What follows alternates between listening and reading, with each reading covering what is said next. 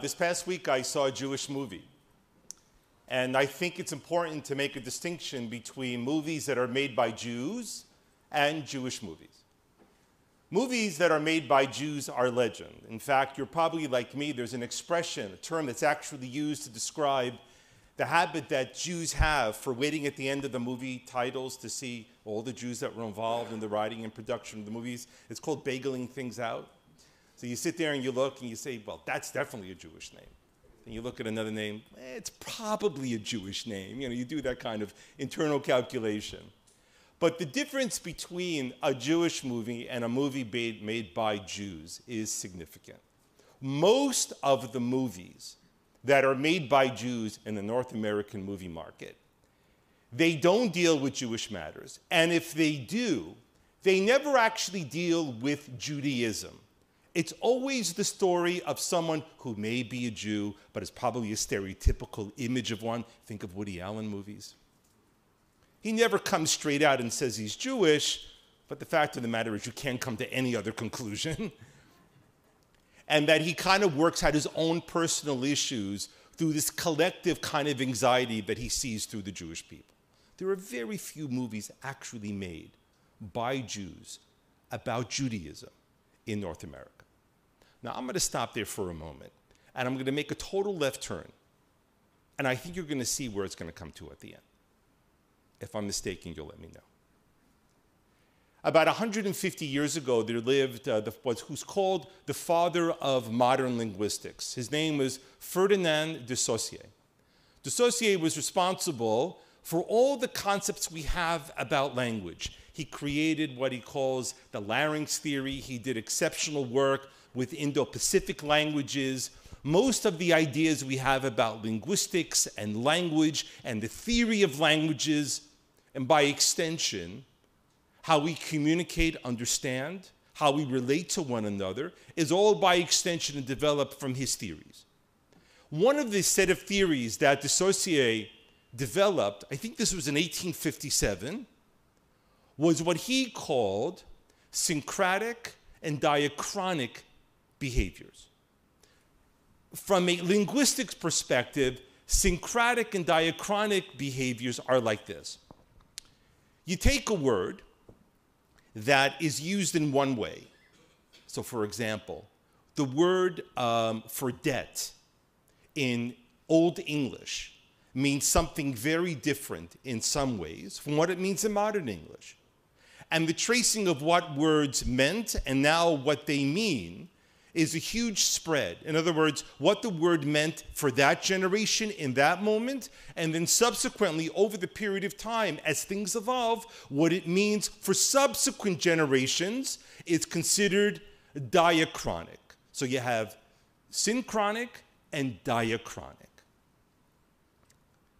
The truth of the matter is, now, it's also very important to note that the same is true for almost every language. Hebrew is unquestionably to be tied to that analysis as well. The famous expression or the saying by Shimon Peres, he was taking a group of VIPs through Heichal HaSefer, the shrine of the book in the Israel Museum where the Dead Sea Scrolls are kept. You've all been there?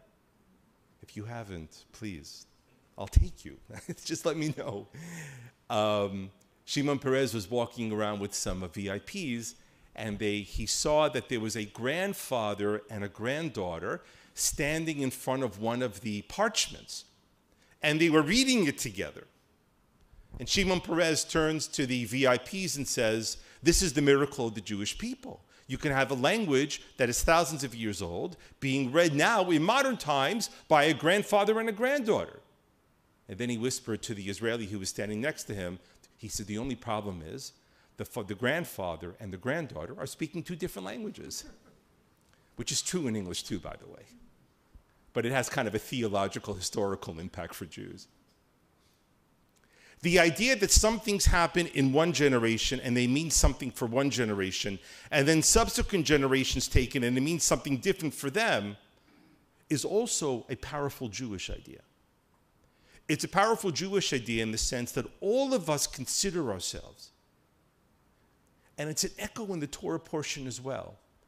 Because Moses is in the final moments of his life.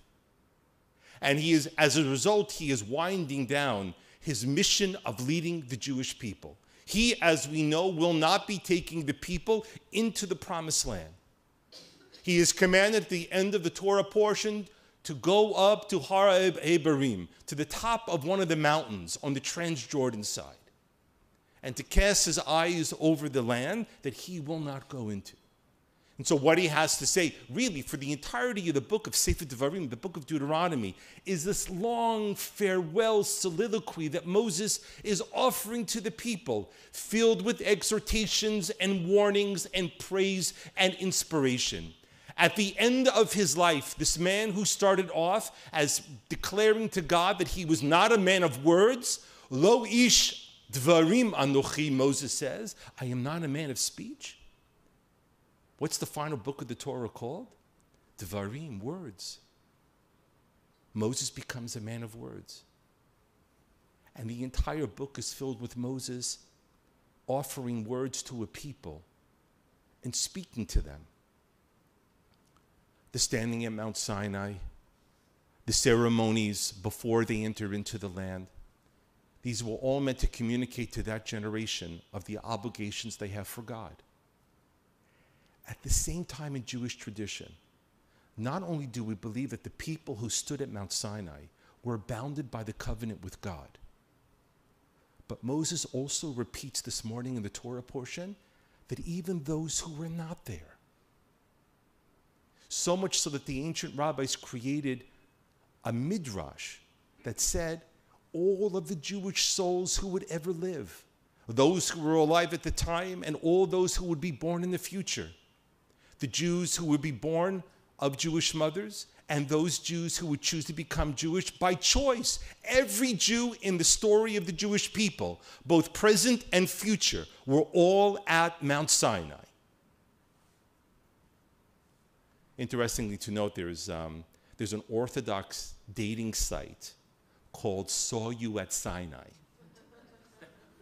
And they're not referring to Temple Sinai in Wilson, by the way.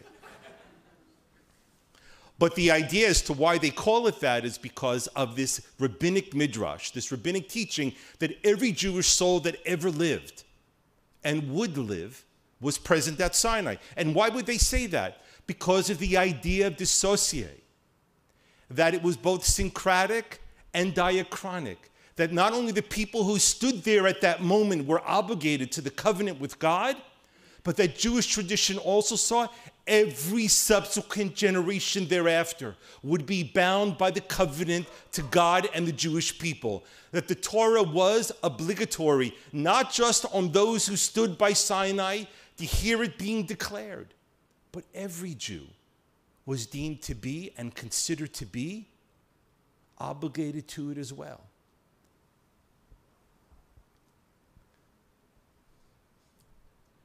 The movie that I saw, it's funny when I thought about it actually, because there are so few movies, North American movies, actually made about Judaism, two immediately came to my mind. The movie that I saw was Adam Sandler's movie, You Are So Not Invited to My Bat Mitzvah. Everyone's laughing. Famously, it was filmed in Toronto. You can see images of Beth-Tzedek in the hallways and everything. And it's the story of a girl who's about to have her bat mitzvah and all the angst and anxiety of growing up and the bat mitzvah party and the shul and the learning and all those other things, of being there. And what's interesting when you watch the movie is that there is no mention of Judaism. There's no mention of mitzvot. There's not one mention of Israel. It is a story purported to be about Judaism with nothing Jewish about it. The other movie that came to my mind was The Jazz Singer. First, of course, famously casted by Al Jolson, the son of a cantor. Later on, recreated in the 70s by Neil Diamond. The story of the jazz singer is a story of a Jew who is running away from Judaism. And the end of the movie, both his father and the jazz singer find some place in the middle to run back to. Adam Sandler's movie is about a young Jewish girl who's running away from nothing and running to nothing. The story, the long story of the Jewish people of having a covenant that is both synchronic and diachronic, both one that is spoken to a generation and for every generation thereafter, is utterly absent from the entire movie. There is no wrestling or identity to be found with anything that has come before, and nothing to think about what is coming after. I often think that in that movie, the very suggestion that a bat mitzvah alone, standing up there, would be the totality and the fulsomeness of a Jewish identity is gravely mistaken. Because the bar of bat mitzvah moment is just a portal, and you have to step through it. Standing at Sinai, we are told this morning, both in the Haftorah that Jerry beautifully read and in the Torah reading, was not in and of itself sufficient. The fulfilling of Sinai, the struggling of every generation to understand what it means to be Jewish. And it doesn't mean it has to be exactly like what came before, because the story of Judaism is always a story of invention and reinvention, of interpretation and then reinterpretation, of Judaisms in the space of what Judaism is. We understand that. But you must struggle with the questions. And if you don't struggle with the questions, then you're not identifying yourself with the story in and of itself. On Shabbat Shuvah, this Shabbat, which precedes always Yom Kippur, we remind ourselves that over the course of the year, we have run away from something. But on this Shabbat and on Yom Kippur, we inspire ourselves to run back to something. Shabbat Shalom.